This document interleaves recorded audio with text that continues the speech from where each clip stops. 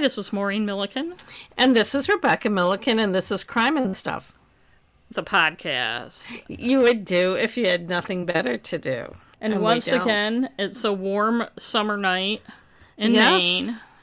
And hopefully the nonstop parade of people who walk by my house and talk loudly, even when they're alone, on their phones, talking loudly. They have to. Yeah, I know people are going to disagree with me on this, but the last fucking thing I want to do when I go for a walk is talk on the phone. I don't like talking on the phone, period. So me neither. I never talk in my car. I don't talk in a walk. And today I was in the grocery store and a lady had her phone on speaker in the grocery store. And just like in that ad for... I know. But it's like, I can see, okay, if you're like, honey, what was that kind of yogurt, calling somebody on the phone? But these people who feel they have to be on the phone in the grocery store talking about, Susie's diarrhea or whatever. Why? And why do you have to be on speakerphone?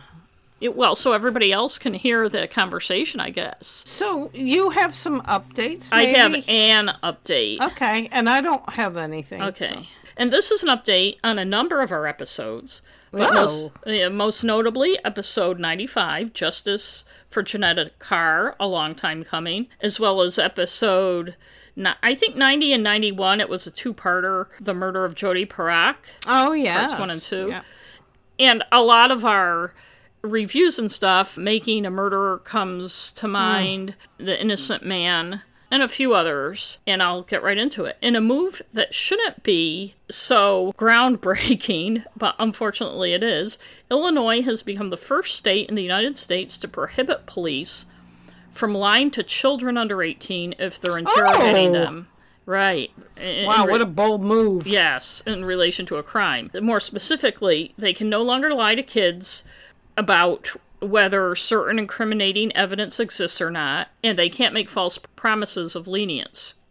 For those of you who may not be aware, although if you listen to this podcast, I'm not sure how you wouldn't be, but police in the United States are allowed to lie and to use a variety of powerful psychological ploys, all part of the Reid technique that they love so much. And I was trying to find, one of the things that slowed me down tonight is I was trying to find the episode where I went into a lot of detail on how that all developed and everything. And I couldn't find which episode. I think it was one of the Jodi Parak ones. I kind of did a search. But I think one of the ironies of the Reid technique is that the guy who developed it, the whole case he developed it on, ended up being a false conviction that the person had to be released on later. But in any case, they use the Reid technique to extract confessions from people, which can lead to innocent people confessing to crimes that they didn't commit. According to the Innocence Project, of the 375 DNA exonerations that it has recorded, and that's 375 people who have been found innocent because of DNA evidence, false confessions contributed to 29% of the wrongful convictions. The Reid technique is a cockamamie process that most cops in the U.S. use to interrogate people. It permits the use of deception to get a suspect to confess. That's one of the basic tenets. Police will often tell a suspect that they already know they are guilty during an interrogation. The Innocence Project gives the example that a detective might start out an interrogation by telling a suspect that the results of their investigation clearly indicate the person is guilty, even when the investigation is not yet complete, or hasn't even started in some cases. This is the first step, the Innocent Project writes, in a guilt presumptive interrogation method. In other words, the police assume the person is guilty the minute they start talking to them, and this is the foundation of the Reid technique. Police try to convince a person that denials are pointless and confessing is the only option. They also pretend to be friendly sometimes, and they want to help, and they'll claim to show some lenience if they confess. Police can lie to a suspect and say their friend or alleged co-defendant confess, saying they committed the crime together, even when that person has not confessed to anything, as we saw with the Janetta Carr episode 95, where her friend was made to falsely confess and implicated Janetta, sending her to prison for several years for a murder she had nothing to do with. Police can also claim to have evidence, such as fingerprints linking the subject of the interrogation to the crime, even if they don't exist, or DNA, as we saw in episode 90 and 91. In those episodes, suspect Ray McCann was smart enough not to fall for it, but then, ironically, they arrested him for perjury, claiming he lied to them.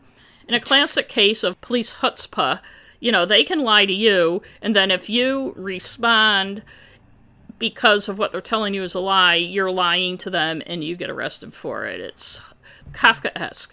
The Innocence Project says these kinds of lies about having evidence have long been identified as risk factors for false confessions and have contributed to some of the most notorious wrongful convictions, like that of the exonerated five, who were previously known as the Central Park Five. You might think someone in the justice system would have thought before now that this is fucked up, but believe it or not, the U.S. Supreme Court has even supported lying to suspects, and that 1969 Supreme Court ruling has been used for the past 50-plus years to support police lying. In the 1969 case Frazier v. Cupp, the Supreme Court allowed a confession into evidence even though police lied to the suspect and told him his cousin had already confessed and implicated him in the crime when his cousin hadn't. And as I said, that has been used as the basis for this type of lazy and corrupt interrogation for more than 50 years. Not that they didn't do it before, but in 1969 they just got Supreme Court support for it.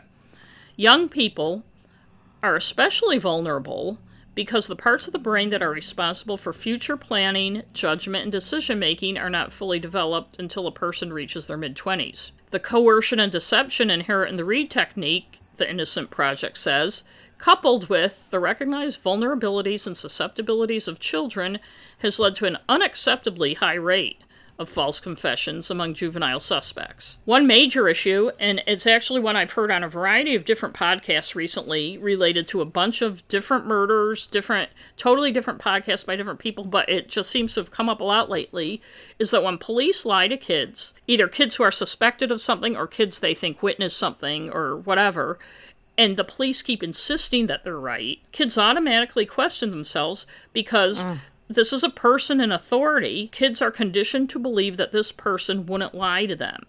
So the kids think that they somehow must be wrong, even though they know they're not.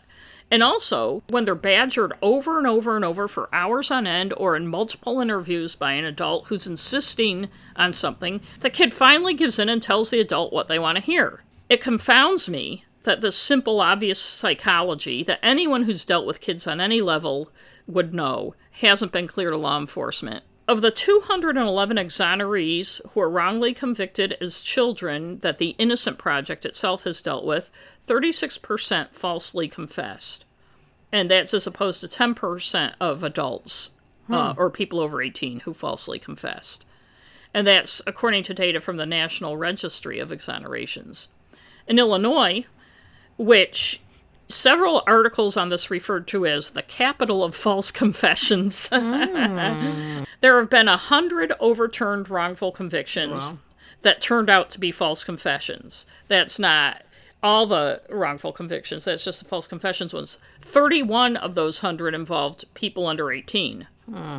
Quote, research experience and common sense tell us that minors are between 2 and 3 times more likely to falsely confess to crimes they didn't commit, said State Senator Robert Peters, who sponsored the bill. Representative Jim Durkin, a Republican and a former Chicago prosecutor who tried hundreds of criminal cases, was a co-sponsor of the bill, and he said, our criminal justice system should not be guided by a conviction, but rather it should be guided by the advancement of the truth.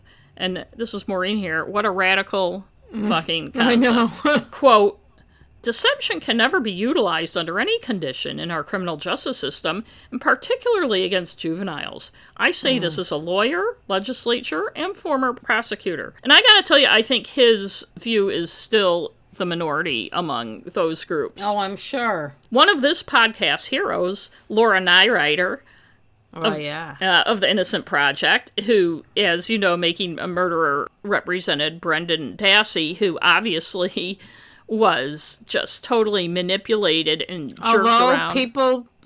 I hear people arguing, they think he's... Well, people can argue the world is fucking flat, too. And all sorts of shit. But just because some people argue shit doesn't mean there's any basis to their argument. In any case, Laura Nyrider says, quote, I have spent my career representing children and teenagers who falsely confess to crimes they didn't commit, including 16-year-old Brendan Dassey. Aww. This law is the first of its kind in the country that is directly targeted at reducing the likelihood of future false confessions, so that we don't have more Brendan Dasseys. I'm proud that Illinois has shown such leadership in passing this historic reform. And yet, this is Maureen again, that deception is still okay in every state when it comes to adults, as well as almost all other states when it comes to kids. Oregon's legislature has passed a similar bill, which is yet to be signed by their governor. In New York, a law under consideration would ban deceptive tactics at all ages, and also establish a pretrial assessment of recorded confessions to determine their reliability and admissibility in court. But that's still wending its way. Yeah, I was going to say, that'll never pass. Right. The Innocent Project points out that in New York, there have been 43 known false confession cases, most famously the Central Park, now exonerated, 5. And one New York case, which I recently read a book about after hearing the guy on a podcast, the police told 17-year-old Marty Tankliff that his father told them that Marty is the one who attacked and beat him and his mother to death. Marty didn't know at the time his father was actually dead. He thought he was just in the hospital. He just knew he woken up and found his parents both beaten to death. So not only did the police lie about his father saying that, they also lied about him being alive to this 17-year-old kid who had just discovered his dead parents. He became convinced he must have somehow blacked out and for some unknown reason beat his parents to death, even though he had absolutely no reason to do it. He did recant pretty quickly, but it took decades. I think he was in prison for 30 years. I can't remember now. And also some really good lawyers who fought like hell through the entire appeal process to get him out. And meanwhile, as in many of these cases, there was a much better suspect who got away with murder because the police were corrupt and that they just wanted to I guess it's the easy route, I don't know, nail this 17-year-old kid. And a reminder, these are known cases. A lot are unknown. Like, for instance, Johnetta Carr, whose case in Kentucky is not famous or anything else. I had stumbled across it when I did episode 95, but she was later they kind of snuck her out of prison, but she still had a felony on her record and was one of a slew of pardons or parole. I'm sorry, I can't remember the terminology that the governor of Kentucky did before he left office 2 years ago, but she still has this felony on her record that she's trying to get off of it. It ruins a person's ability to get a job, to get an apartment, to get a loan, all sorts of stuff. Because at 16, the police got somebody to lie because they were too fucking lazy to do their jobs. If you want to hear just how corrupt the Louisville, Kentucky Police Department is, you can listen to episode 95 about that case. To give credit where it's due, the law allows recommendations made by the International Association of the Chiefs of Police, who supported it, this is the Illinois law, and global police training organizations, including Wicklanders, Lasky and Associates, Inc., which is a leader in police training, and they're kind of the anti-Reid technique. The Illinois law was signed by Governor J.B. Pritzker in July, after it was passed by the Senate 47-1, and the House 114-0. I wonder who that one in the Senate was. But guess where cops aren't allowed to lie to suspects? All suspects. The rest of the fucking first world. Proponents said that the Illinois law will encourage cops to use interrogation techniques commonly used in countries, most notably the UK. According to the Innocence Project, alternative methods have proven far more effective in producing reliable confessions. Quote, yet the vast majority of police agencies in the United States currently employ psychologically coercive, yet legally permissible deceptive techniques. Dave Thompson, CFI and president of Wicklanders Lasky, said, quote, lying in an interrogation is hypocritical and contradictory to the development of rapport, a core component in ethical and successful investigative interviews. Illinois is leading the way in the evolution of interrogation standards with the passing of this law. This continues the trend of investigators seeking non-confrontational, research-based techniques to resolve cases while mitigating the risk of false confessions and improving trust within community police relationships. Andy Griffiths, Not the sheriff of Mayberry and Opie's dad. He was Griffin. Oh, I no, know, he was Griffin. Well, whatever he was. This is a different one. This one's detective superintendent of the Sussex Police in England. And he wrote an Innocent Project article in 2012 outlining what the UK's tactics are. He said they were similar to those of the US for decades until 1984, when the Police and Criminal Evidence Act was passed. It included things like mandated audio recordings of all suspect interviews, which I still don't think is law in most places in the US, the right to legal representation for suspects, and limits on detention if the person hasn't been charged. The law resulted from growing judicial and public criticism of police conduct when dealing with suspects, most notably the Birmingham Six and Guildford Four, two groups who were convicted of terrorist attacks, and their confessions were later found to have been coerced by physical and psychological abuse. And this is from Detective Superintendent Griffiths. Eventually, the convictions were quashed. Much like in America, the system didn't want to accept that the police misbehaved in such cases because, first of all, that would mean that you couldn't trust the police. And secondly, it would mean that the real offenders were still out there. Griffiths said that recording all police interviews showed that many officers were, contrary to popular belief, unskilled as interviewers. Gee. Quote, yeah, go figure. Quote, many officers went into the interview room assuming guilt. It's incredibly damaging to suggestive subjects if they know the officer doesn't believe them. But also it means that as an interviewer, you only listen to certain parts of the evidence. You ignore things that don't fit with your script. If there's strong evidence in a case, that's your best chance of getting a charge. Quite simple, really. And this is Maureen again. I think we now, or a lot of people now recognize that as confirmation bias, although it hasn't stopped the police from behaving that way. In the UK, talk about opposite of the Reid technique, they developed, with the help of psychologists, a technique called PEACE, P-E-A-C-E. And the letters stand for planning and preparation, engage and explain, account, clarification and challenge, and closure. Basically, you know your shit before you go in there. You engage the person, explain to them what's going on. You ask them for their account of what happened, and then you go through their account and you kind of pick it apart and find contradictions and stuff and have them explain it. And that is a much better way to get someone to either confess or to find out if they're telling the truth or not than getting 2 inches away from their face and screaming at them that they're lying, I would think. And also keeping them in there for hours and hours and hours. Right, because in Britain, I can't remember how many hours it is, but I think there's a 4-hour limit or a 6-hour limit. I think it's 4 hours. Right. Training on that technique is required by every operational officer in the UK. Griffiths points out that in the UK, unlike the USA, there's a high degree of cooperation and standardization between police forces. He said the training is a massive commitment, but it has helped avoid miscarriage of justice, and it delivers better justice. Research studies and practical evaluations have also consistently shown higher skill levels and more objective approaches by officers who are trained in this technique. It's now accepted, he said, that not all officers make good interviewers. So the technique has developed into several tiers of training linked to an officer's field of work and their potential. So that means every cop doesn't get to slam somebody into the interrogation room and go at them. Not that that's what they do in the UK. Police in the UK don't see interviewing as a secret process, Griffiths said, quote, and we don't feel the need to hide interview techniques. The law does not allow lying to suspects under any circumstances. Officers are trained to concentrate on probing a suspect's account, seeking to confirm or negate, by comparison, with other known information. When the suspect knows that I can't lie, my job is on the line if I do, I get more information. Unquote.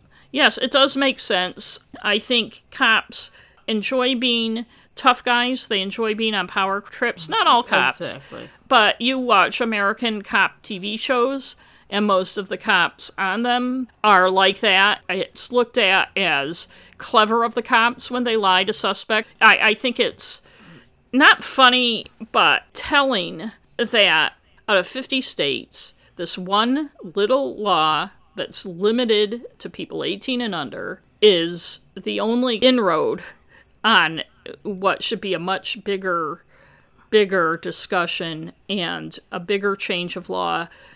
And I know it confounds people in other countries who don't understand how laws can be different in 50 states and how there isn't, there's a federal justice system, but every state is responsible for its own laws. So there's not going to be any big federal mandate on this. But yet, when the tide turns lots of times, you see the dominoes fall. Although I can think of some states where I can't see this. Although Illinois surprises me a little as being a leader in this, but I can't see, for instance, Texas and Florida and places that get, and no offense to our listeners from those states who are wonderful people and who aren't representative of the justice systems of their states. But these states that seem to get their jollies out of just incarcerating people and killing them, whether they're innocent or guilty. And I know that's an oversimplification, but I don't think it's cynical of me to be making that oversimplification. Yes.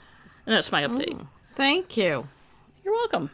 Do you, no, you still hear people say, why would somebody confess to something they didn't do? I wouldn't confess to something I wouldn't do. And you'd think in this day and age, people would understand it more, but people still are very beholden to wanting to believe that criminals are nothing like them. Well, they also don't believe that they would act a certain way in a certain situation when they really have no idea what they would do. Right. But everybody thinks they know everything, as you can see if you read any comment section on the internet. Yeah, there's always people who, like say you got held up or something, people would be like, oh, why didn't you knock the, know. Even pre-internet, Becky, I don't know if you remember this, but at college, our sister Liz and her friend were held up in the Holy Cross parking lot by a guy with a screwdriver. I can't remember what he took from them. They were two poor college kids, so probably not a lot.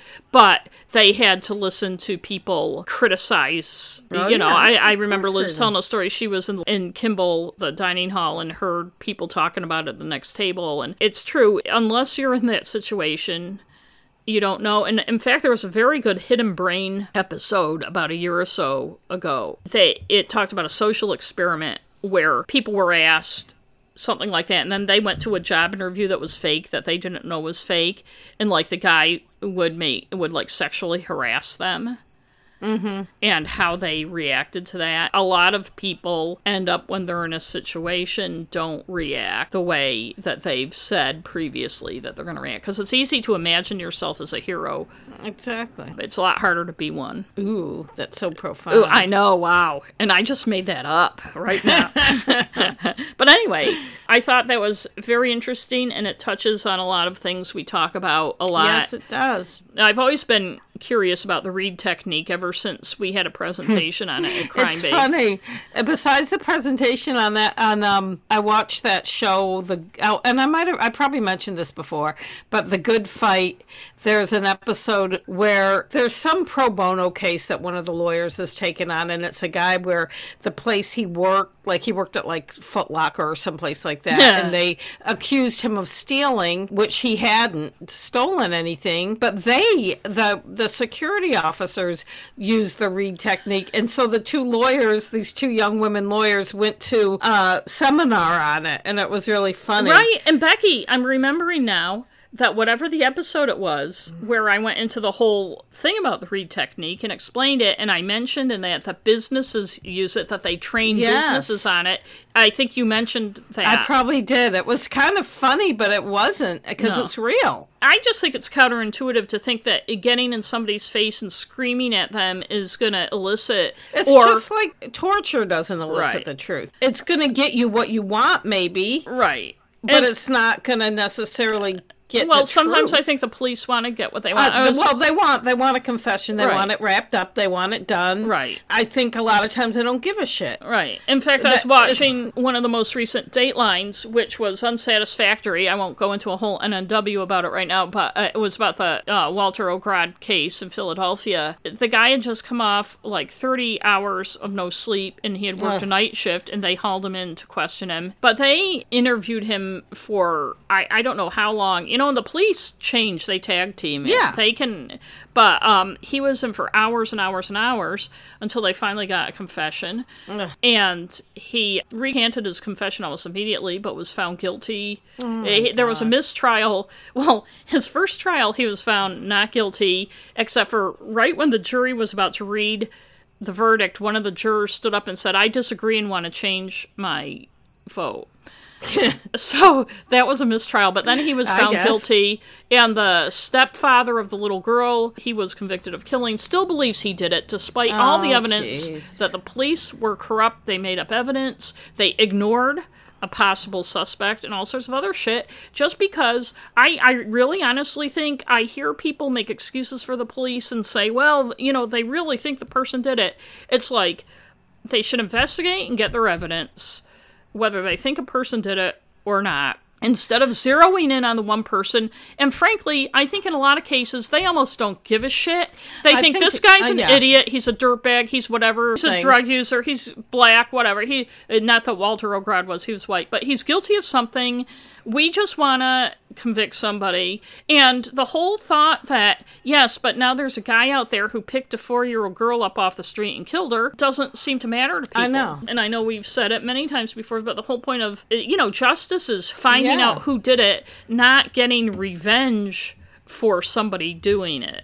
I know. And I kind of don't blame families who cling even when all evidence shows, because the prosecution clings to it, the cops cling to it, and they've in a way kind of brainwashed the victim's family. They're their friends, like in the Jodi Parak thing. They become dependent on them, right. Yeah.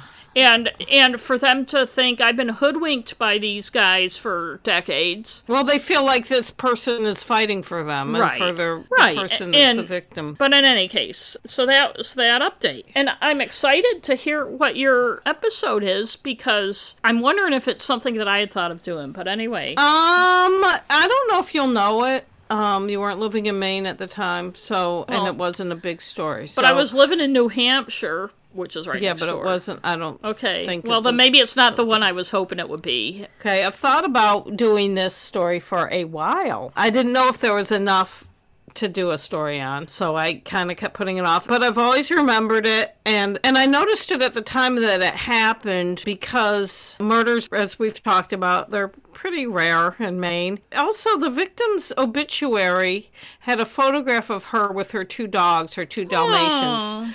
And every year, the family has a memoriam in the paper with that photo, and I always remember, I think I've said before that a lot of times if I'm reading the paper or if I see something online, I'll take a screenshot, but if I'm reading the paper, I'll snap a picture with my phone of either a headline or something when I'm trying to think of things to do my stories about. I had taken a picture of her memoriam ad, or whatever you call them, on the obituary page. I had at least 2 pictures of that from different years. So I figured it must be something I wanted to do. And I forgot a lot about it. It was in 1998. So I got most of my information from the Portland Press Herald archives, which I had to pay for. Even though I pay for a subscription, I can't get all the archives. And the library. That's bullshit. If you're paying for a subscription, you should be able to get the archives. That's just total bullshit. You have to go through that national, there's a site that makes you pay. And the library, the microfiche thing isn't open, or it might be open by appointment. I don't really know. And I did have some from the Bangor Daily News from newspapers.com. It wasn't unique information, and I did find some court papers online. So let me start my story. Somewhere after 9 p.m. on the night of April 30th, 1998, Portland, Maine police got a call about a truck screeching its tires on Oxford Street. Later that night at about 9:41, patrol officer Henry Small noticed a truck driving erratically and speeding on Baxter Boulevard. The boulevard, as it's called, curves around Portland's Back Cove. The truck was going well above the posted 40-mile-per-hour speed limit and crossing the center line. The truck sported a license plate that read LVMYTRK. Love my truck. Love my truck. Can I just interrupt for something random? Yes. Whenever I see a vanity plate, or we try to figure out what one, I always think of on Reno 911.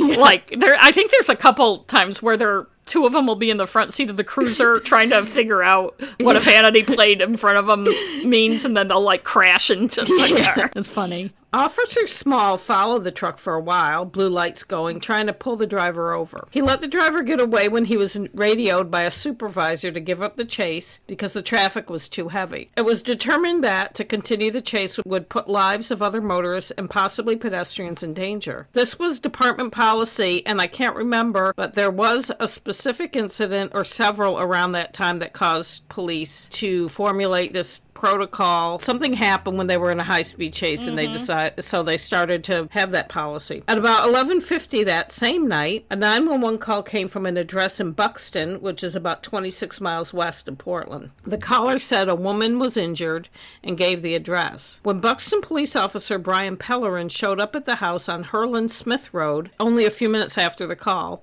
no one answered the door.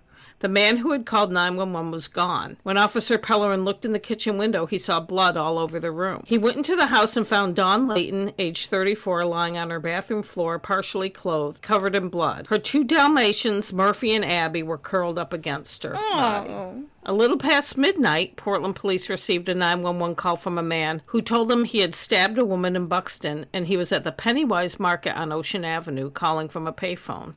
The Pennywise Market now is gone. It's some hipster bakery or something. About the same time, Buxton police were calling Maine State Police to report the murder of Dawn Leighton. As we have explained on this podcast before, the Maine State Police handle all murder cases in every municipality in Maine except Bangor and Portland, and the Maine Attorney General's office prosecutes every murder case. About 20 minutes later, Officer Henry Small, the same cop who chased the truck earlier that evening, spotted the white truck with the Love My Truck license plate near the corner of Ocean Avenue and Washington Avenue. Officer Small realized this was the guy they were looking for in the Buxton murder and gave chase. The driver of the truck was Robert Reichert, and he lived nearby on Kidder Street with his mother Dolores, or Dolly as she was called.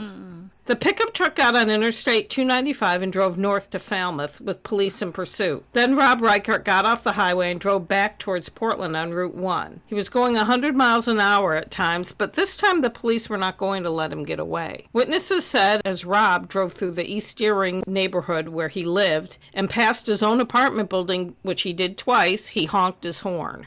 At about 12:35 a.m. on Allen Avenue near Brook Road, Sergeant Sullivan Rizzo rammed Rob Reichert's truck, causing the truck to spin off the road and into a tree. Rob had some injuries, cuts to his face and a broken jaw and a fractured spine, but nothing life-threatening. At the time, Portland Deputy Police Chief Mark Dion told the Associated Press about Sergeant Rizzo, quote, "He made a good cop decision." In the early hours of May 1st, 1998, Rob Reichert, 25, was charged with murder while in his hospital bed at Maine Medical Center. He was in fair condition and under police guard. Later on Friday, a search of Rob's truck turned up a bloody Leatherman tool, which was determined to be the murder weapon.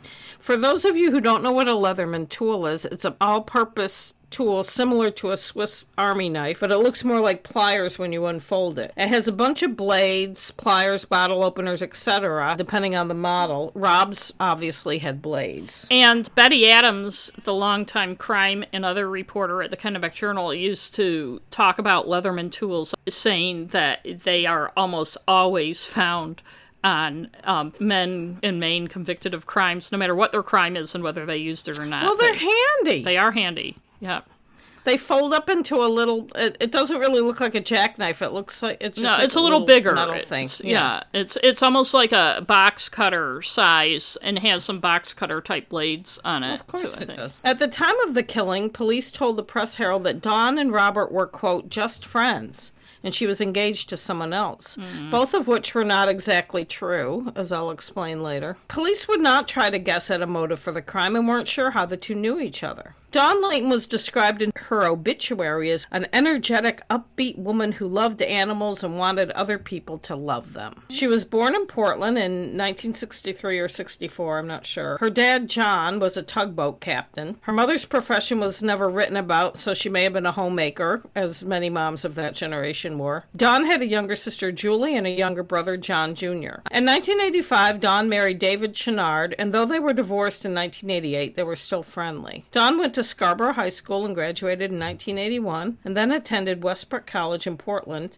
and got an associate's degree in dental hygiene in 1983. Dawn's father said, "She was always on the honor list, and people have told me 100 times that she was the best dental hygienist." Before becoming a dental hygienist in Portland and Falmouth, Dawn worked at Blue Seal Feeds in South Windham, where she demonstrated her love of dogs by volunteering to give dogs flea dips and baths. Even when a German Shepherd bit her, she finished up the bath before she got a tetanus shot. Dawn's sister Julie told the Press-Herald it didn't make her afraid of approaching a dog again. She got a shot, but it didn't stop her from doing what she wanted to do. Yes, Dawn loved dogs, in particular her two show Dalmatians, Murphy and Abby. She showed them around the United States and Canada, where the two dogs collected a lot of ribbons. When Abby retired from her show dog job, she became certified as a therapy dog, and Dawn and Abby visited area nursing homes to meet residents. Aww. Dawn's friend Linda Dean told the Press-Herald she just loved to share her dogs with people. Dawn was also training Abby to be a tracking dog. It sounds like Abby was the overachiever of the two. I don't think it sounds like Murphy doesn't do that much. Her two doggies were like her kids. She had birthday parties for them. They even wore party hats and ate cake and ice cream. Dawn loved nature photography too, but her favorite subjects to photograph were Murphy and Abby. Dawn had a love for all animals, but especially dogs.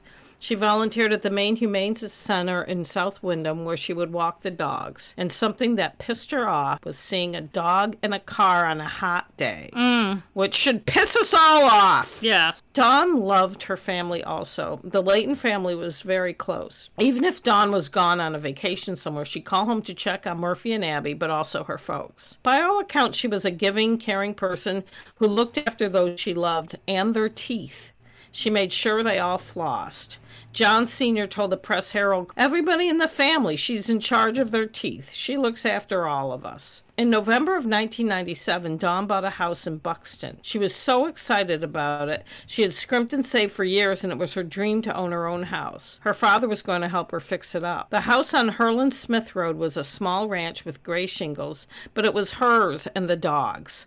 Her dad said she was happy. She bought the house for her dogs. To help her save money and save up for the down payment, she lived with her parents for about 6 months in Scarborough on Westwood Avenue, which is off Route 1 right next to the Scarborough Police Station, and Amato's sandwich. Next door to John Sr. and Helen Leighton lived George Reichert, who had a 25-year-old son, Robert. The newspapers always make sure to say he's their adopted son. That always bugged me. Which I don't know why. I used to tell reporters, unless the adoption has something to do with the story, saying adopted son is pointless. I know, there's no reason. They always said that. I know. In every story. Rob lived with his mom, Dolly, but spent time at his dad's house, too. George and Dolly had been divorced for 8 years. George, a retired contractor, and Dolly, again not sure of her profession, were foster parents to Rob, who came to live with them when he was 11 years old. Rob had been a ward of the state since the age of 7 and had gone from foster home to foster home before ending up with the Reicherts.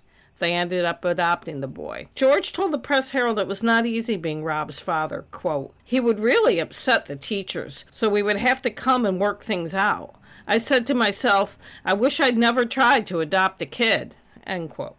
Rob graduated from Deering High School in Portland in 1992 and moved into an apartment with his mother when Dolly and George Reichert divorced. Rob had a series of low-paying jobs, to which I say, yeah, when I was in my early 20s, I did too, so... Rob pled guilty in 1993 to hitting a police car in the Maine Mall parking lot. There had been a plea agreement in which Rob was to serve 7 days in jail on a 364-day sentence and also accept alcohol and psychological therapy. Neighbors from the East Deering neighborhood of Portland, where Rob and Dolly lived, said Rob loved his 1995 Dodge Dakota truck, which he constantly washed and waxed in the Kidder Street driveway. He didn't seem to have any friends, at least the neighbors never saw anyone visit. And I looked at a map. Now there is East Kidder Street and West Kidder Street, but I don't think that used to be. I think it was all just Kidder Street back then. Anyway, it doesn't really matter. No. Rob worked for a cleaning company and sometimes did carpentry work. George told the Press-Herald that his son was doing well recently. He'd gotten a promotion and a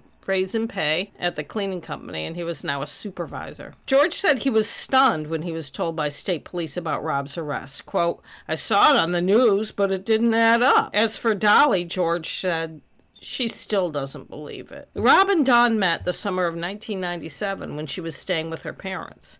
Dawn and Rob would both do yard work for their folks, and probably because of Dawn's friendly nature, the two began to talk. Dawn had recently moved out of her boyfriend, Anthony Fecto's house, to live with her parents. A friend of Dawn's told the Press-Herald he wanted to get married, so she was asking herself, do I get married or don't I get married? Now, this is Rebecca speaking here. I wouldn't call this being engaged, as the police told the press. Maybe I'm just projecting, but it seemed like Dawn's plans included her own house and her dogs, but maybe not a husband. She was happy to have her little house, which I looked up online. It's a very cute little house. And her two dogs. A newspaper editor, I always used to tell reporters, is never trust the police's assessment of a relationship. You know, that's right. Especially if they're calling somebody boyfriend and girlfriend, or some people were dating. Which we talked about, yes. And other... Because they don't know. John Leighton told the Press-Herald that his daughter's kindness probably led to her demise. Dawn was a nice person, an empathetic person, the kind of person that other people tell their troubles to. She felt bad for Rob Reichert as he told her about his problems, how he couldn't keep a job and he might lose his precious truck.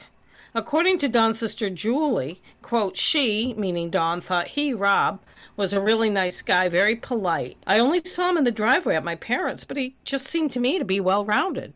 John Leighton saw what was going on and didn't like it, quote. She took pity on him, but it didn't feel good to me, end quote. And I want to say there's John the senior and John Jr. A lot of times I put senior or junior after it, but yeah, that's good. I didn't always, but I think the context, I usually say his daughter or her sister. So yeah. George Reichert told the Press-Herald about Rob and Dawn, quote, he liked her, there was no question about that. He may have read more into what was actually there, end quote.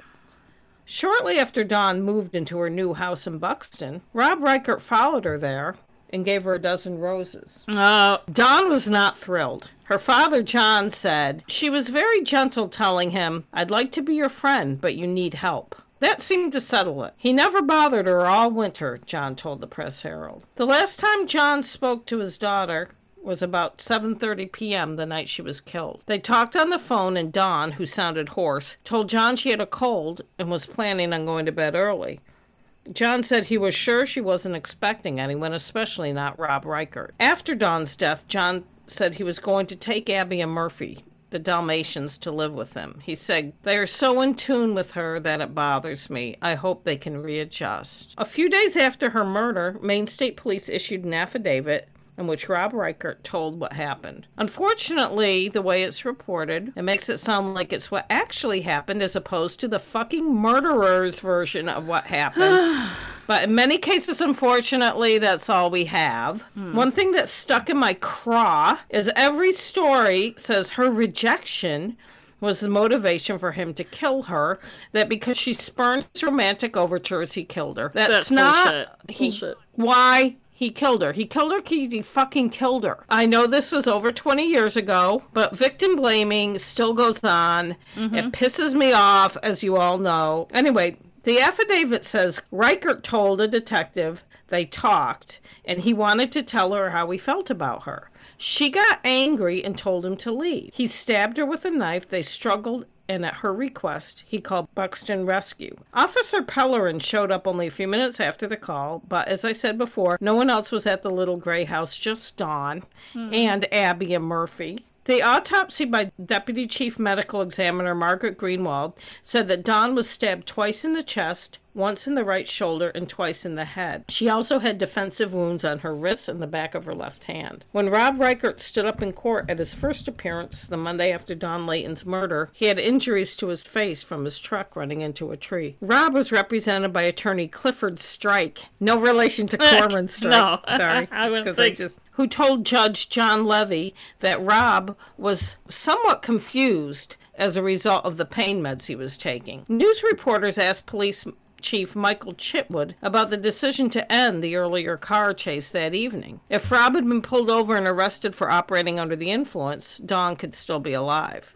However, as I said before, the policy was that if the risk of the chase was greater than the person being chased, the chase needed to be abandoned. People can't say if they'd only stopped him for OUI or whatever, he wouldn't have killed Dawn. He would have just killed her some fucking other day. It wasn't a random attack. I know. Michael Chitwood said Officer Small could not have known that Rob was on his way to stab someone to death.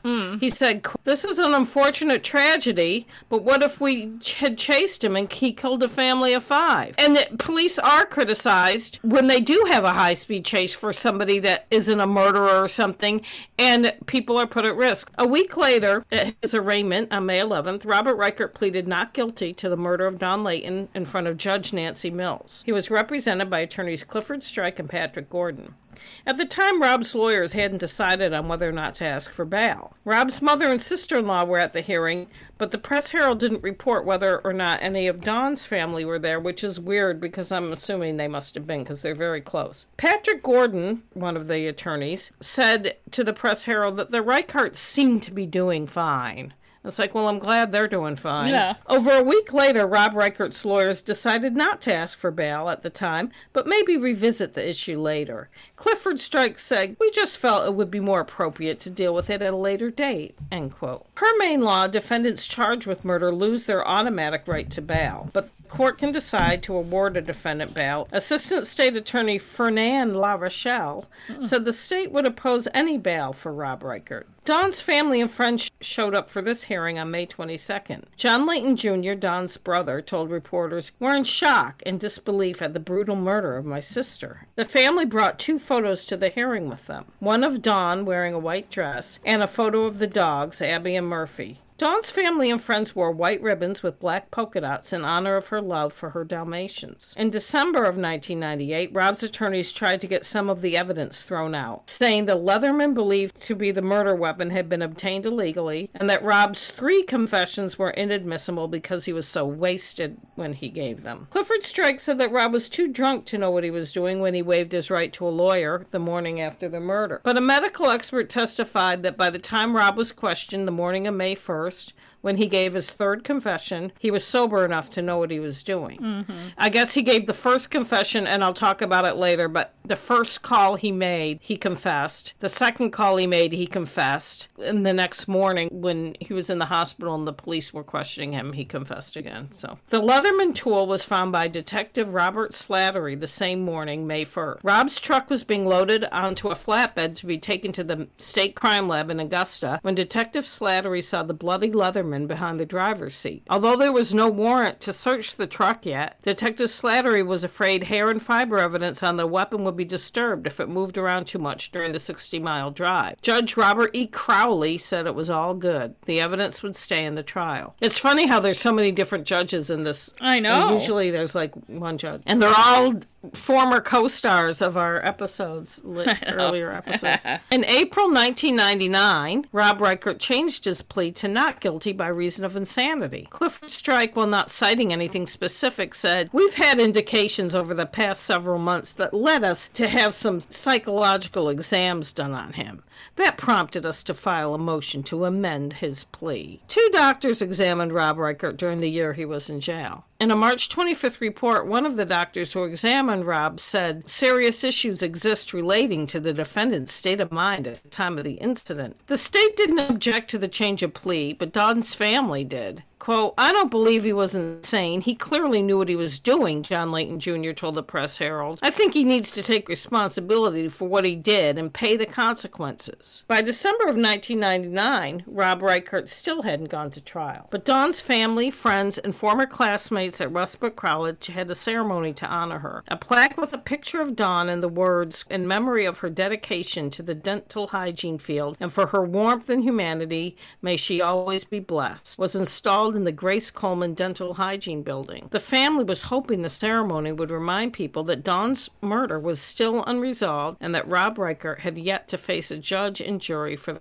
crime he committed. Julie Leighton, Dawn's sister, told the Press-Herald, "It's important for the family to keep her alive in people's minds, spirits, and souls. This is the hardest time between the murder and the trial. We take it one day at a time, but it's not getting better. The pain is still there. The emptiness is still there." Rob never got bail. For over a year and a half, he lived at the county jail. In January of 2000, the trial of Rob Reichert was finally about to start. According to Clifford Strike, Rob was super drunk that night, and his bizarre behavior clearly showed he was insane. And furthermore, Rob didn't plan to kill Dawn. It just happened because Rob was drunk, nuts, and got upset. Rob's alcohol level that night was 0.147, almost twice the legal limit of 0.08. And according to Clifford Strike, there was no intent to kill Dawn, which is a legal requirement for a murder conviction according to Maine law. Clifford Strike said the issue before the jury will be whether or not Mr. Reichert was criminally responsible for his actions. Not surprisingly, Dawn's family thought this was a load of bullshit. John Jr. said, "I don't think he, Rob, was insane.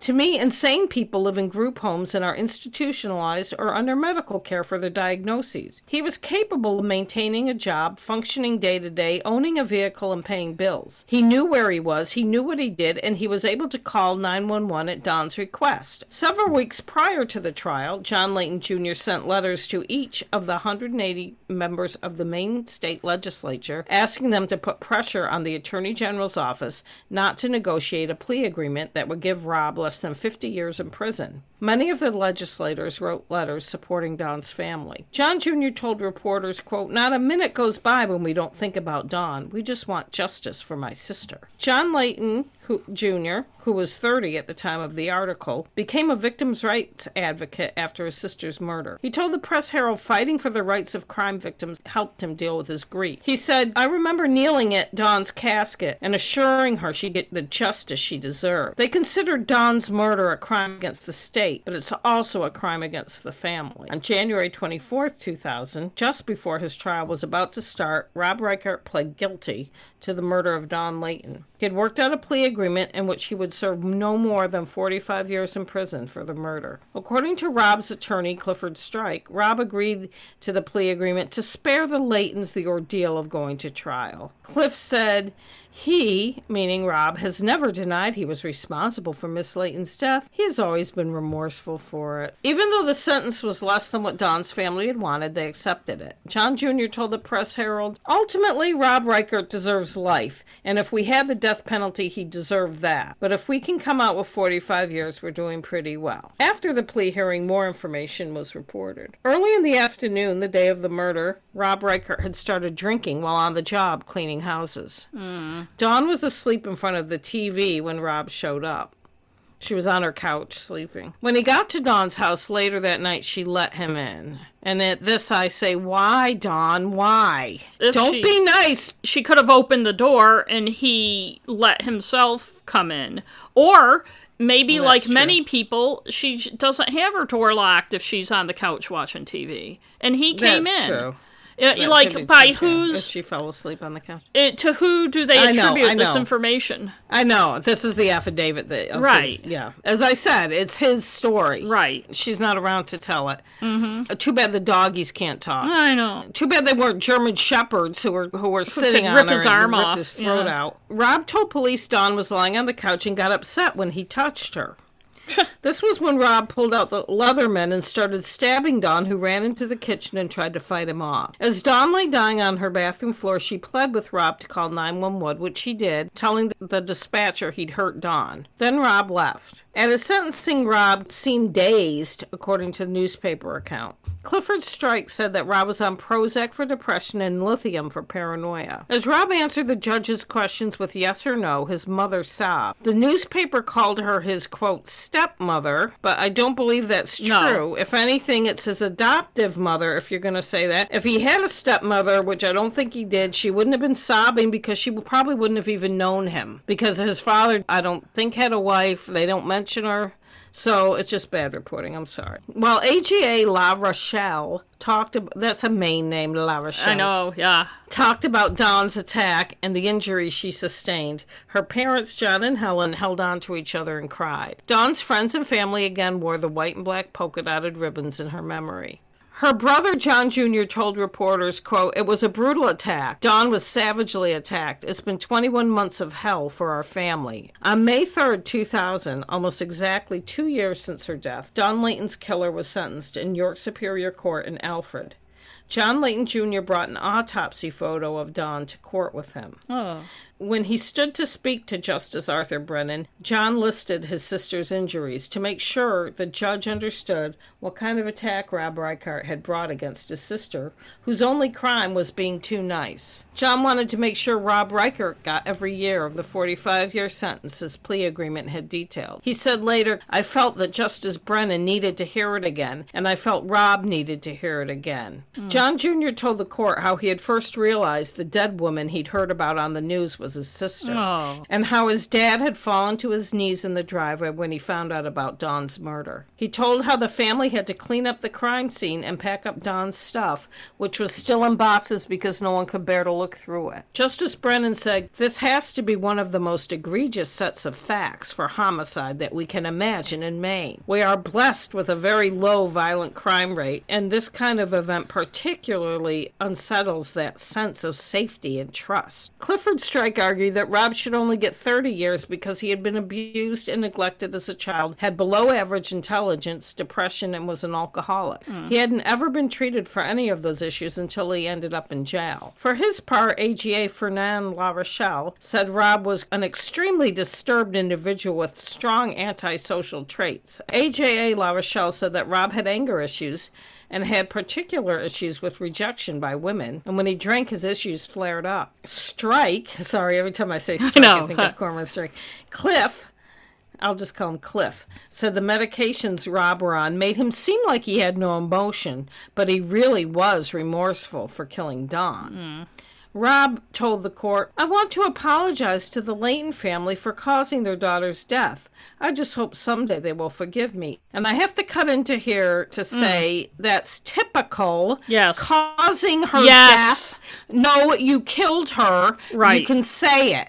Right. You killed her. You did not cause her death. Exactly. You didn't, leave a manhole cover open and she fell in and died. You killed her. I was going to say the same thing, so I'm glad you We're said of it. one mind. Yes. Dawn's father, John Sr., cried as he told the court about the phone conversation he had had with Dawn the night of her murder. He was joking to Dawn and said, "The only things certain were death and taxes." He told the court, "I'll never make that statement again as long as I live." Julie, Dawn's sister, said, "Robert Reichert will still be able to breathe, eat, sleep, and even get an education. Our lives will never be the same no matter how much time passes." Justice Brennan gave Robert Reichert the maximum sentence of 45 years in prison. And he's still there, from what I can tell, and he'll probably be there at least till age 63. A couple days after the sentencing, the Leighton family filed a wrongful death suit against Rob Reichert. John Jr. said in the Press Herald, "We know he has nothing, and we know he probably never will. But as long as we have that judgment against him, he will be obligated to pay into Dawn's estate for what he has done. This is the only time that we will be able to select an attorney, file the suit, and hopefully prevail in time for Dawn as a family versus the state doing it. I hate to say that we feel like we're going to be attached to him for the rest of our lives, but we know that's the reality of it, and this will definitely remind him every time he collects some kind of revenue that he has to forfeit some portion of that. It definitely will remind him what he has done." Later that year, John Jr. ran as an independent for the legislature on a victims' rights platform. About the plea agreement in Dawn's murder, John said that victims should have more input and should have, quote, "their voices heard and respected." But he was also interested in education and health care issues. He wasn't just a one-issue candidate. But I don't believe he won. I tried to look it up. I didn't see that he won. In September 2001, the Press Herald had a story about John Leighton Jr. heading to New York City as a member of the Maine chapter for parents of murdered children, which I'm assuming they let all family members join since it was his sister. John Jr., along with Debbie O'Brien, head of the Maine chapter, were going to New York to counsel firefighters and others who were affected by the 9/11 attacks. And this story was only a few days later. It was on September 15th. John worked as an emergency medical technician as well as volunteering as a victims advocate. He told the Press Herald, "Going down there and doing what we can kind of helps us with our grieving process. There are so many emotions, happy, sad. There's that fear and joy of being able to help somebody. We have that attitude that we will try to touch as many lives as we can and come back and feel good about it. On November 28, 2001, the Leighton family got their judgment against Robert Reichert. Justice Arthur Brennan awarded the Leightons a total of $221,542.87 in their wrongful death suit. $150,000 for loss of companionship, the most that can be awarded, $21,542 for the funeral expenses, and $50,000 for the punitive damages. In the courtroom that day, Helen Leighton, Dawn's mother, told Justice Brennan, "They tell me it gets better, but it doesn't. It gets worse." Then Helen turned to Robert Reichert, who was representing himself, and said, "I don't care about anything anymore. You've ruined the lives of us all." As for Rob representing himself, he didn't really have a choice because no one's going to represent him. No one has to do it if it's a civil suit. Right. And who's going to help them? The Leightons knew they weren't going to get any money.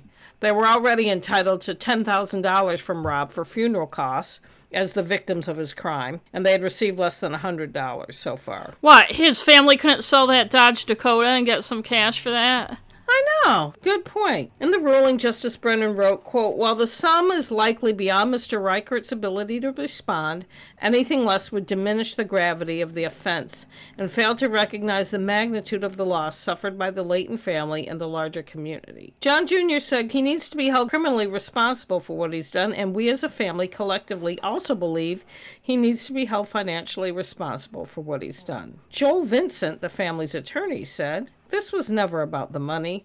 There needs to be some accountability. Certainly it sends a notice if somebody does commit these sorts of acts and does have money, they'll have to pay," end quote. Yeah, I'm sure that's what they're thinking about. How the Leightons would ever actually collect anything was uncertain. They were already entitled to half of Rob's prison income, but he hadn't been working much in prison due to his issues, both psychological and emotional. John Jr. told reporters outside the courthouse, "Does this bring closure? I don't think there's such a term, but we'll know we've gone above and beyond what we can do." In 2002, John Jr. was in the news again. He was named National Murder Response Coordinator for Parents of Murdered Children. His job was to recruit other public safety workers, such as police, firefighters, or EMTs like himself, which is emergency medical technician, to volunteer as respondents to murder scenes, especially mass casualties such as mass shootings. John told the Press-Herald, "It's a shock that I wouldn't want anyone to have to experience, to be told a sibling or your child has been murdered.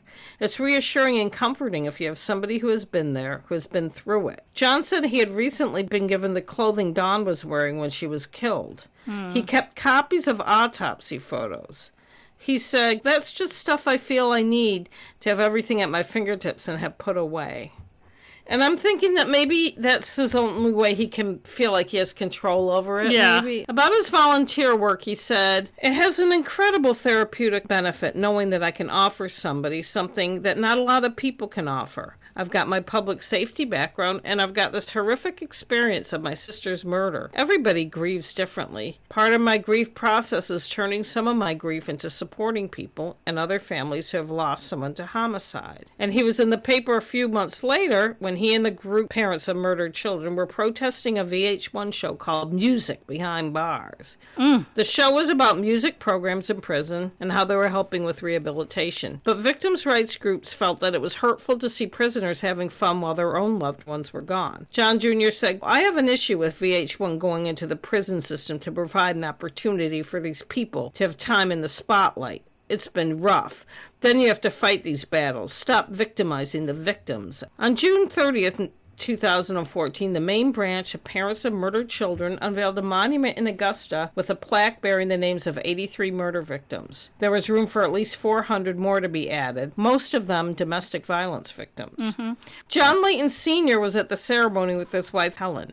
Helen said, "It's been 16 years and it still seems like yesterday. It's been a long time coming. It's a place you can come if you need to." Even though I never knew Dawn, this is me again, sorry, Rebecca. I think of her every time I see that picture of her in the obit section every year with her Dalmatians. She loved her dogs, iced tea, and clean teeth, and she was a friendly, kind person. And to finish my story, I'm going to read something I came across in my research that seems relevant to this story and a lot of our stories. And then you and I can discuss. Yes. And also, I just want to say I feel bad saying this because I don't like to say bad things about other artists' work, but that plaque, it's supposed to be, I think, I know what it's supposed to be. What plaque are you talking about? The plaque at that cemetery for the murdered people in Maine, which is right across from Barnes & Noble. It's on Townsend Road. Yes, it's in the cemetery there. Yep. It looks like a cartoon character with two big eyes.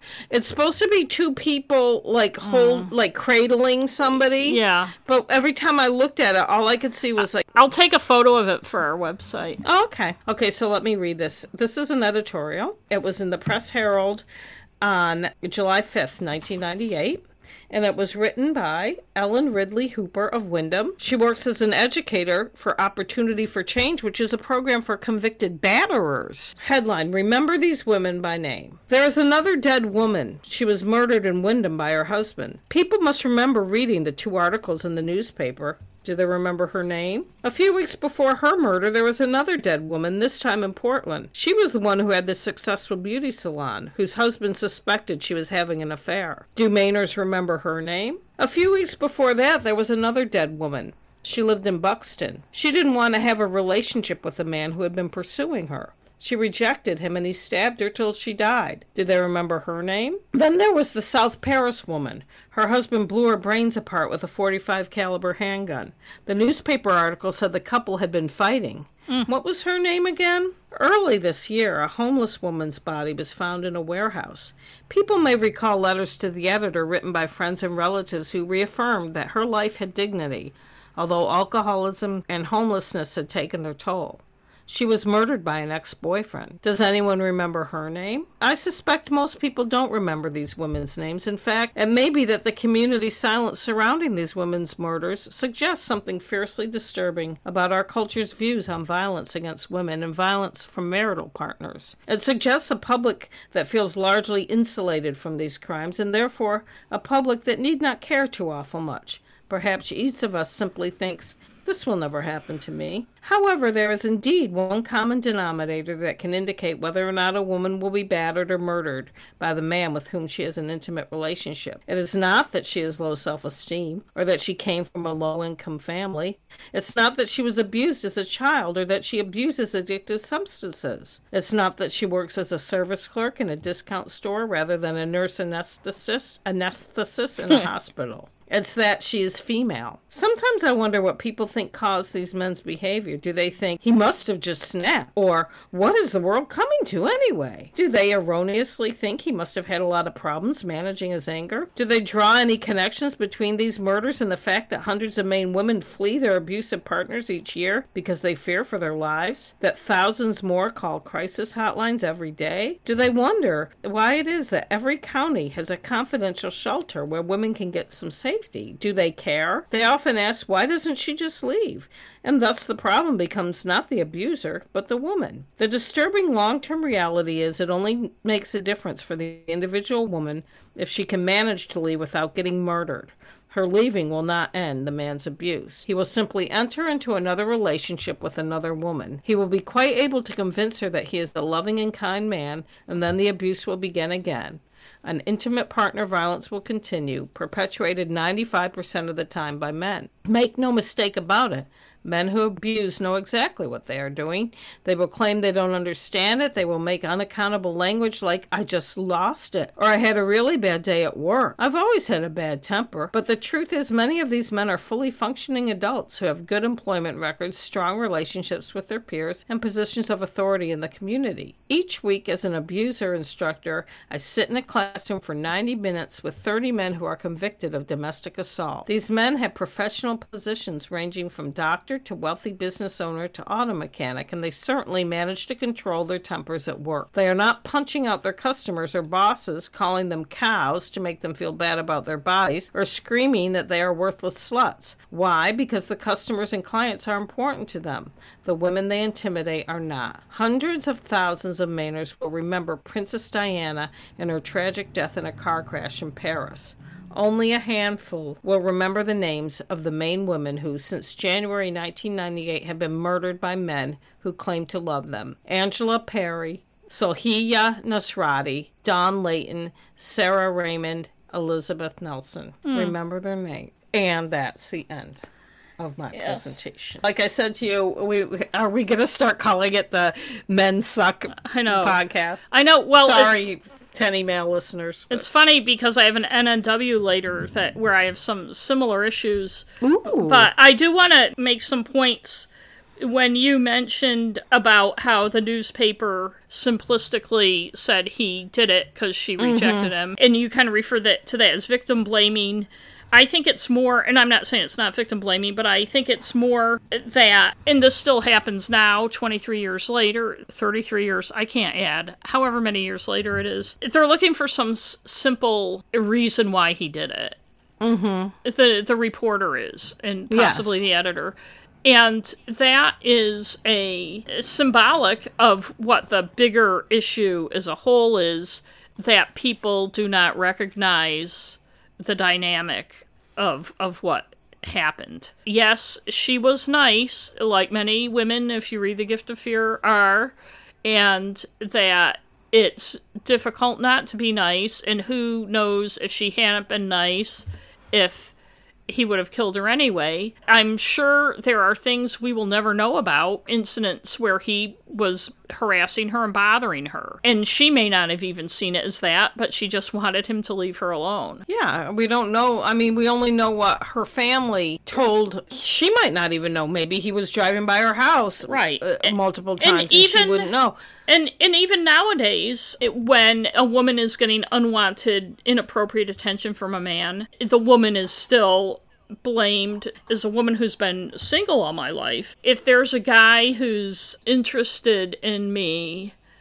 and I'm not interested and he won't leave me alone, and it hasn't really happened recently, but it's happened many times over my life, people will say to me, "What's wrong with you? He's a nice guy." Like I'm obligated. Men aren't told that about women who are bothering them. Women who are bothering them, they're going to boil your bunny in the, like Glenn Close or whatever. I do want to talk for a minute, too, about the whole victims' rights things. It's a complicated issue, and I'm probably in the minority, and I may not explain this well. But the justice system is set up to address people who are convicted of crimes. And victims do have a certain place, and I agree there are ways that place it can be made more comfortable for them, and there are ways they can be treated better. But what happens in one specific case to one defendant is part of a larger system that, when it works well, it protects people who are convicted, that their constitutional rights are protected, as well as people who are wrongly convicted, and also the punitive effect. I mean, if somebody did something horrible and they're sent to prison, whatever people on the outside may think, oh, they have the internet, they get to train dogs, they have music videos. Being in prison sucks. Ask anybody who's been there. It's not, no matter what little trappings they may have, they are spending their life in a cage, or a good part of their life in a cage, and I understand how a victim's family feels. That's why they're not on the jury. As much as you may want the person to spend every single second of their life in misery, they do have to be treated like human beings, and frankly, especially for someone who has the possibility of getting out, whether you like it or not, treating him like an animal for 40 years is not going to produce somebody you want out in society. The idea is to try to help people and reform them and rehabilitate them, and I'm not saying, oh, poor criminals. What I'm saying is you can either put people in a cage for the rest of their life and let them fucking rot, or you can recognize that they may be back out among you, and the best way to keep them from doing to somebody else what they did to your sister and making them productive members of society is to treat them like human beings. And there is no jail or prison experience in the world that's a pleasant experience to be in. They're in there,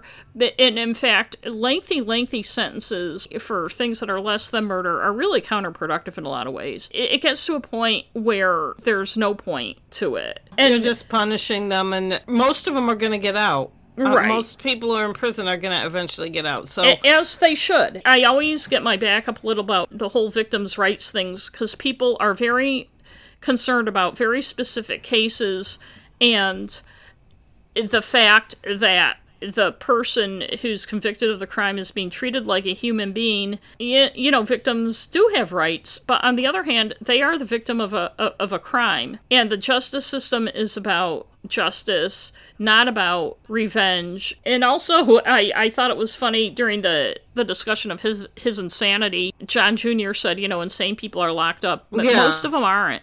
I don't think Rob was legally insane. No. I mean, he knew what he was doing. He was drunk. Drunk is no excuse. That's not the legal definition of insanity. Right. If you're just upset and you had a shitty life and you're drunk and you're mad because you want this woman to have feelings for you that doesn't, that's not legally insane. Right. At its base, does the person know what they're doing is wrong?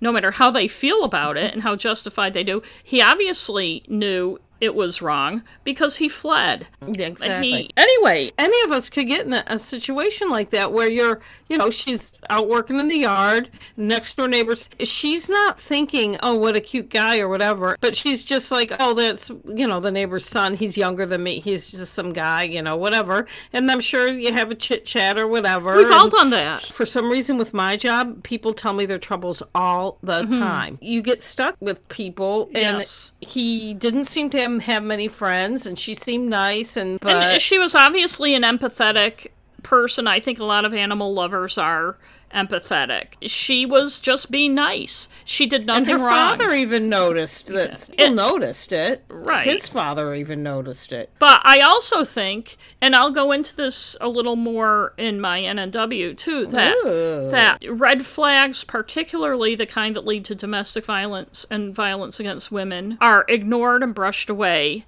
Mm-hmm. And the time to be concerned about somebody is when they start behaving in inappropriate ways. And just as women are told, even now in 2021, that they are expected to behave a certain way when they get unwanted attention and stuff, men who provide that unwanted attention are rarely dealt with in a way, and I think we have to start looking at ways to deal with men in those situations. Exactly. They're often enabled about it. Defend them. And no one ever says to the guy, or very few people will say to the guy, why don't you back off? Right.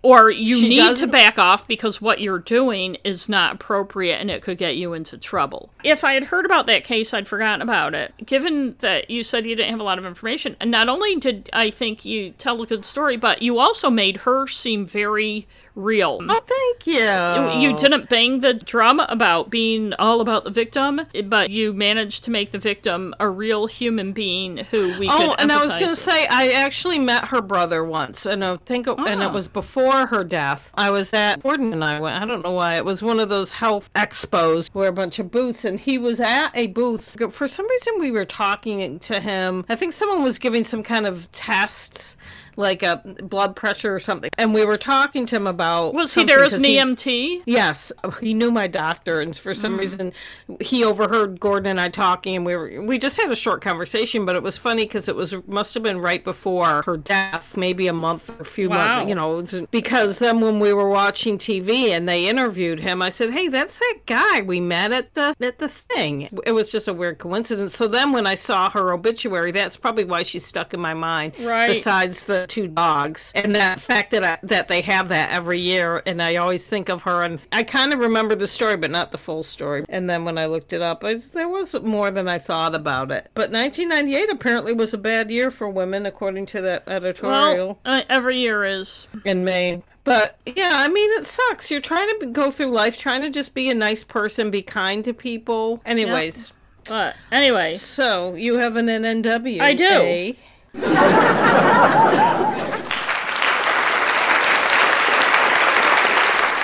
So I am doing a couple podcasts, actually. I want to call them a series, but as some listeners may, I've got a kind of crush on Paul Holes.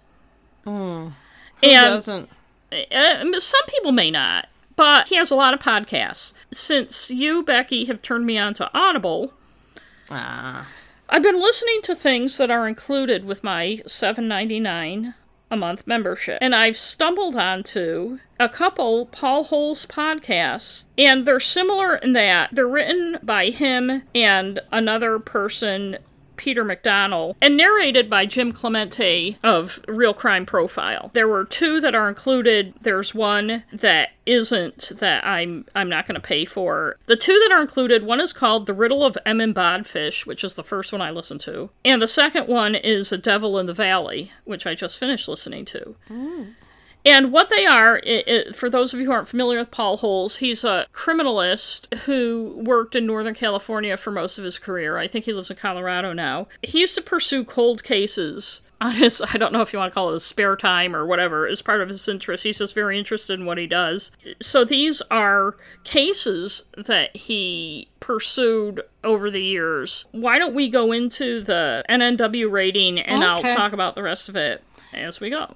Bad reenactments. I'm not taking away anything. Obviously, it's a podcast. Most of them don't have reenactments, though some do. But he does have interviews that have been done with people and stuff, if there's audio of the past, and it's used well. Okay. Narrative cliches. The writing is fairly good, and they tend to stay away from narrative cliches. There may be a few, but I am not taking away points. Ooh. Racial or gender obtuseness. Again, not well, actually, I'm going to take away half a point, and it's for an ongoing issue that's going to affect a lot of the categories. But I first want to say the riddle of Bodfish, he was born a woman and transitioned to being a man, and the way it's handled in the podcast, it's handled very well. They're very conscious of pronouns. They explain when people say she instead of he, and they do a good job without either overly, I don't know what the word is, sensitive about it, but also they explain it well and are not ignorant of it, and so they get big points for that. But there are the usual, and I'll get into it a little more with some of the other categories, despite the fact that Paul is, I think, a fairly enlightened guy and very businesslike and has been in criminal justice for a long time, and Jim Clemente, too. There are some just, kind of assumptions about women's stuff you just find in things. And I'll get into that more in later categories, but I'm taking away half a point. All right. Lack of good visuals. Since it is a podcast, and I'm not going to find another way to do this category, I'm not taking away any points. Missing pieces. I'm taking away a point. Ooh. There are some little ones, but the major issue is, for the second one that I listened to, A Devil in the Valley. And it's a story of a 1994 case in California. Well, actually, Paul looked into it in 1994, but it was the 1978 murder of a woman. It turns out the one murder he was looking into was related to a serial killer, although it's a little scary, as we see a lot on true crime documentaries and stuff, sometimes when a woman is killed, how many possible suspects there are. Oh, I know. And in this case, which happened in 1978, a couple serial killers emerge. And one of the episodes is looking at why were there so many serial killers in the 70s and 80s. Well, they give a lot of the reasons why it just seemed to be a phenomenon. Not that there aren't a lot now, but it was kind of, if you excuse me putting it this way, the golden age for serial killers. And these episodes this isn't a discussion podcast, it's scripted, and Jim Clemente does kind of the general narration, and then Paul Hodes narrates his, what he was doing and blah, blah, blah. So it works really well, and I'll talk about that more later. But it's not like they're sitting around spitballing ideas. It's a scripted, tight podcast. So they go into a lot of the different reasons why there were so many serial killers, particularly in this part of California.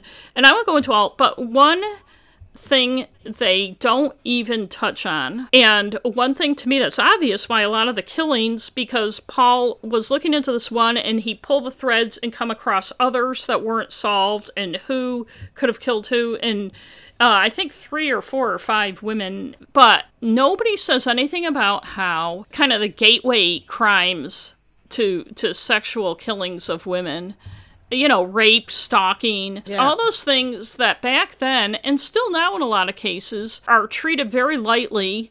Exactly. How what women say and women's concerns and women's complaints are ignored or belittled or turned around to them by police and blah, blah, blah. And frankly, I don't know how you can talk about a lot of these serial killers, particularly the ones in this who were all sexually motivated killings against women, how you can talk about that without talking about the light treatment men who obviously have issues with women get. Like we talked about, if they're exposing themselves in public and stuff like that. That's not taken seriously. Right. And so a lot of these, and there are some examples of it in this podcast, but then you have to assume there are some things that either weren't looked into or didn't make the podcast or were no records of or whatever. These guys obviously got very light sentences or were not convicted or were not charged because it's all this he said, she said crap and women aren't taken seriously. Exactly.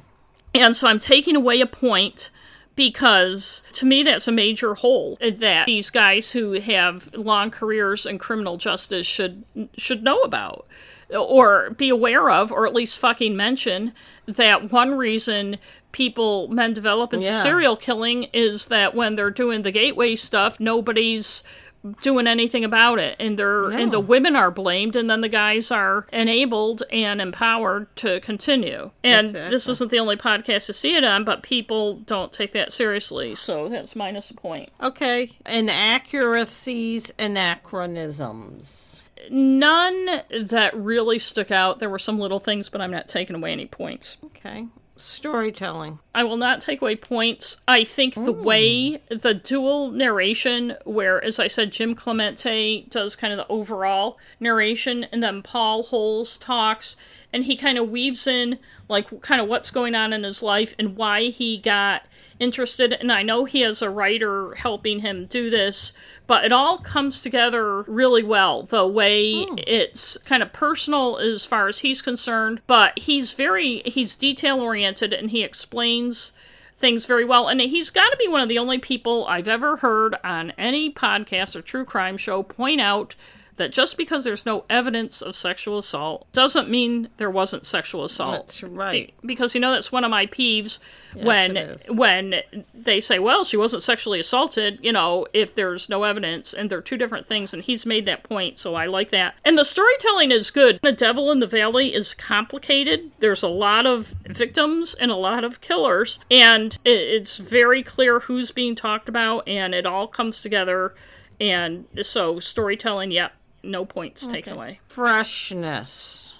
It's fresh. True crime podcasts are a dime a dozen, and Paul Holes is, I don't want to call him ubiquitous, but he's on a lot of TV shows and in a lot of podcasts. Yes. And yet, the way this one is done, he's got the chops. He investigated these cases. And I know I keep mentioning the narration, but it really works to have the overview by Jim Clemente, and then Paul Holes, and then there are interviews with other people and stuff, and it's different than most of the other true crime podcasts.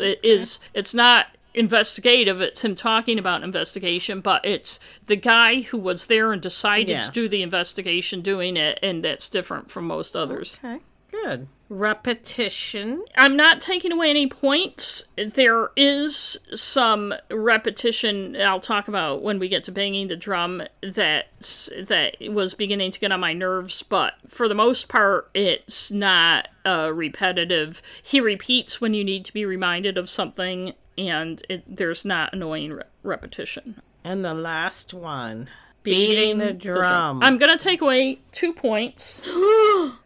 For beating the drum. See, I started the two-point thing. You started it, and I'm carrying it forward. Oh my gosh! I think we should only use that in extreme circumstances, but so far we have. It's something I was talking about a little when we were talking about your story tonight. In the one, Devil in the Valley, and the M. Bodfish one was a totally different type of story, and everything about it was different, and I didn't find any of these problems in it. But the Devil in the Valley, the guy who was convicted is eligible for parole. He was originally sentenced to death. than California. Anybody who's listened to true crime podcasts from stuff that took place in the 70s and 80s knows this. California, the death penalty was found unconstitutional, and the sentences of the men, most of the people are men in prison on death row, were commuted. There's an entire episode of this podcast, I think it's maybe the second to the last one, that goes on and on and on about how hard it is for the families to have to go back because now this guy may get parole and go back every 3 years and testify, and they have to relive it and blah, blah, blah. I don't mean to belittle what the families are going through, but the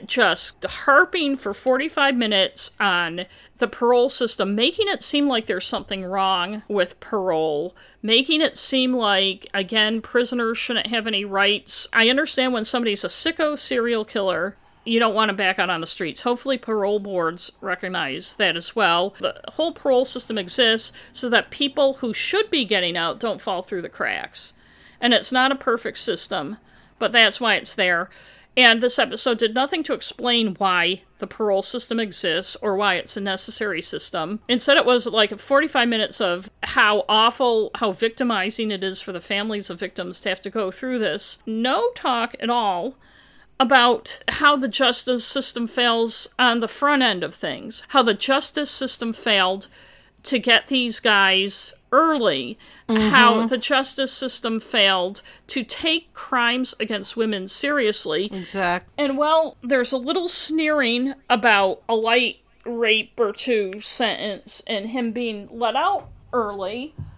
The issue is not the justice system as a whole, but how crimes against women are not taken seriously, and how rapes are not taken seriously, and how women are treated as victims of rapes. If you're going to rail against the justice system, don't rail about the parole the guy who was on death row is now never going to get, even though he does have parole hearings, after he raped and killed 6 women or whatever. Rail against the fact that women are so demeaned and treated shittily that it's the only crime in the world where the victim has to defend herself and is treated worse than the perpetrator, and then the perpetrator gets off or pleads to some lesser things, so when people look at his record later, they don't see that he fucking raped somebody. They just see some kind of sexual misconduct thing. How law enforcement won't talk to each other and won't deal with each other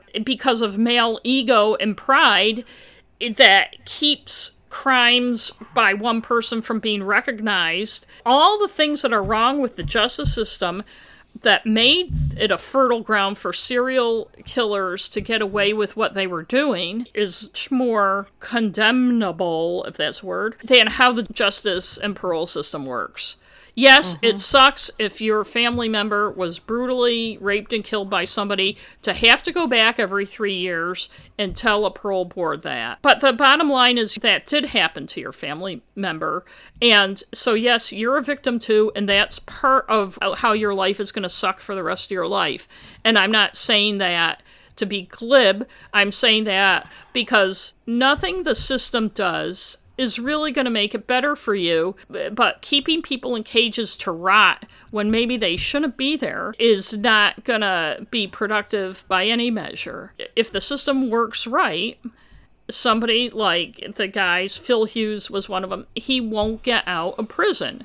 And you going back there will keep that from happening. It's better than us having some kind of penal system from the 1700s or something. I know I'm beating my own drum. I just get tired of hearing it because I hear it on a lot of podcasts. But the issue is, if we're going to be human beings, you can't chip away at their constitutional right. When podcasts talk about, well, he was sentenced to death, but then California got rid of the death penalty, maybe take 2 or 3 sentences to explain why. And the huge number of people, mostly men, mostly black men, who have been executed in America who didn't commit the crime that they have been executed for. Yeah, exactly. And that also what the moral and ethical reasons are why you don't want to just kill people as punishment, but that's never talked about. It's always talked about, like, everybody who's listening is going to feel the same way. Like, we're disgusted by the fact that for a little while California didn't have a death penalty. So what's your final score? Did you keep It is track? 3.5. 10 minus 3.5. 6.5. Yes. The Emin Bodfish one is a very interesting story. The Devil in the Valley is also interesting, but it does have those issues.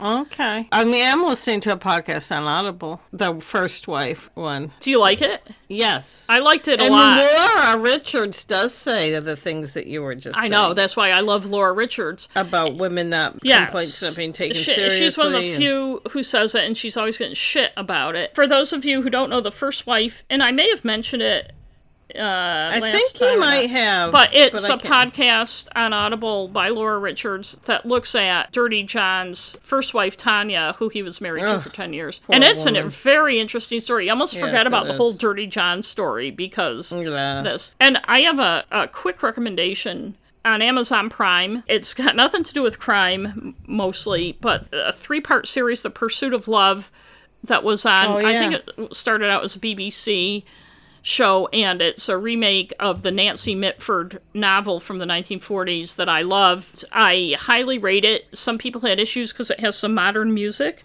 Yes. I would like to point out the music is not an anachronism. It's done purposefully to enhance mood, and I think it works really, really well with it. Okay. My only issue is that there weren't more than 3 episodes because some characters, protagonists, she's raised by her aunt, because her mother was a bolter. Her aunt marries this Captain Davy, and his character in the books, his character on this is good. He does a good job, but he was much more rich in the books. And I think when you boil something down to 3 episodes, even though it wasn't a really, really long book, but it was Emily Mortimer, one of the actors in it. I think she wrote the adaptation. I think she might have, and she directed it. And it does have a woman's touch in a good way. But I highly, highly recommend it. I know it's gotten some bad reviews. I think because of the music things. I don't really like to read bad reviews of things that I like. My go-to guy, Matthew Gilbert, the TV critic for the Boston Globe, liked it. So, that's and I think, if I'm correct, our next episode will be the one our sister Liz does. Yeah. If I'm counting right. She's ready. Yeah, she better be. I just want to say, in case people are curious, I'm not using the new audio equipment because I haven't figured out all the ins and outs yet. By the time Liz is here, we'll definitely be using it. Okay. And is there anything else? I don't think so. Oh, okay. Then I guess that's it. Except to thank everybody for listening. Thanks for listening. Okay. Bye-bye. You can say that it's me, but you were breathing earlier. Okay. I'm just so saying. we're both breathing. Well, that's good. It means we're alive. It's your way of talking. Well, part of it is I take a lot of pauses. Like, I have that William Shatner long pause thing. And that's why people always interrupt you and try to finish your sentence. I know. When they're talking to you. It's because I'm trying to pick my words carefully.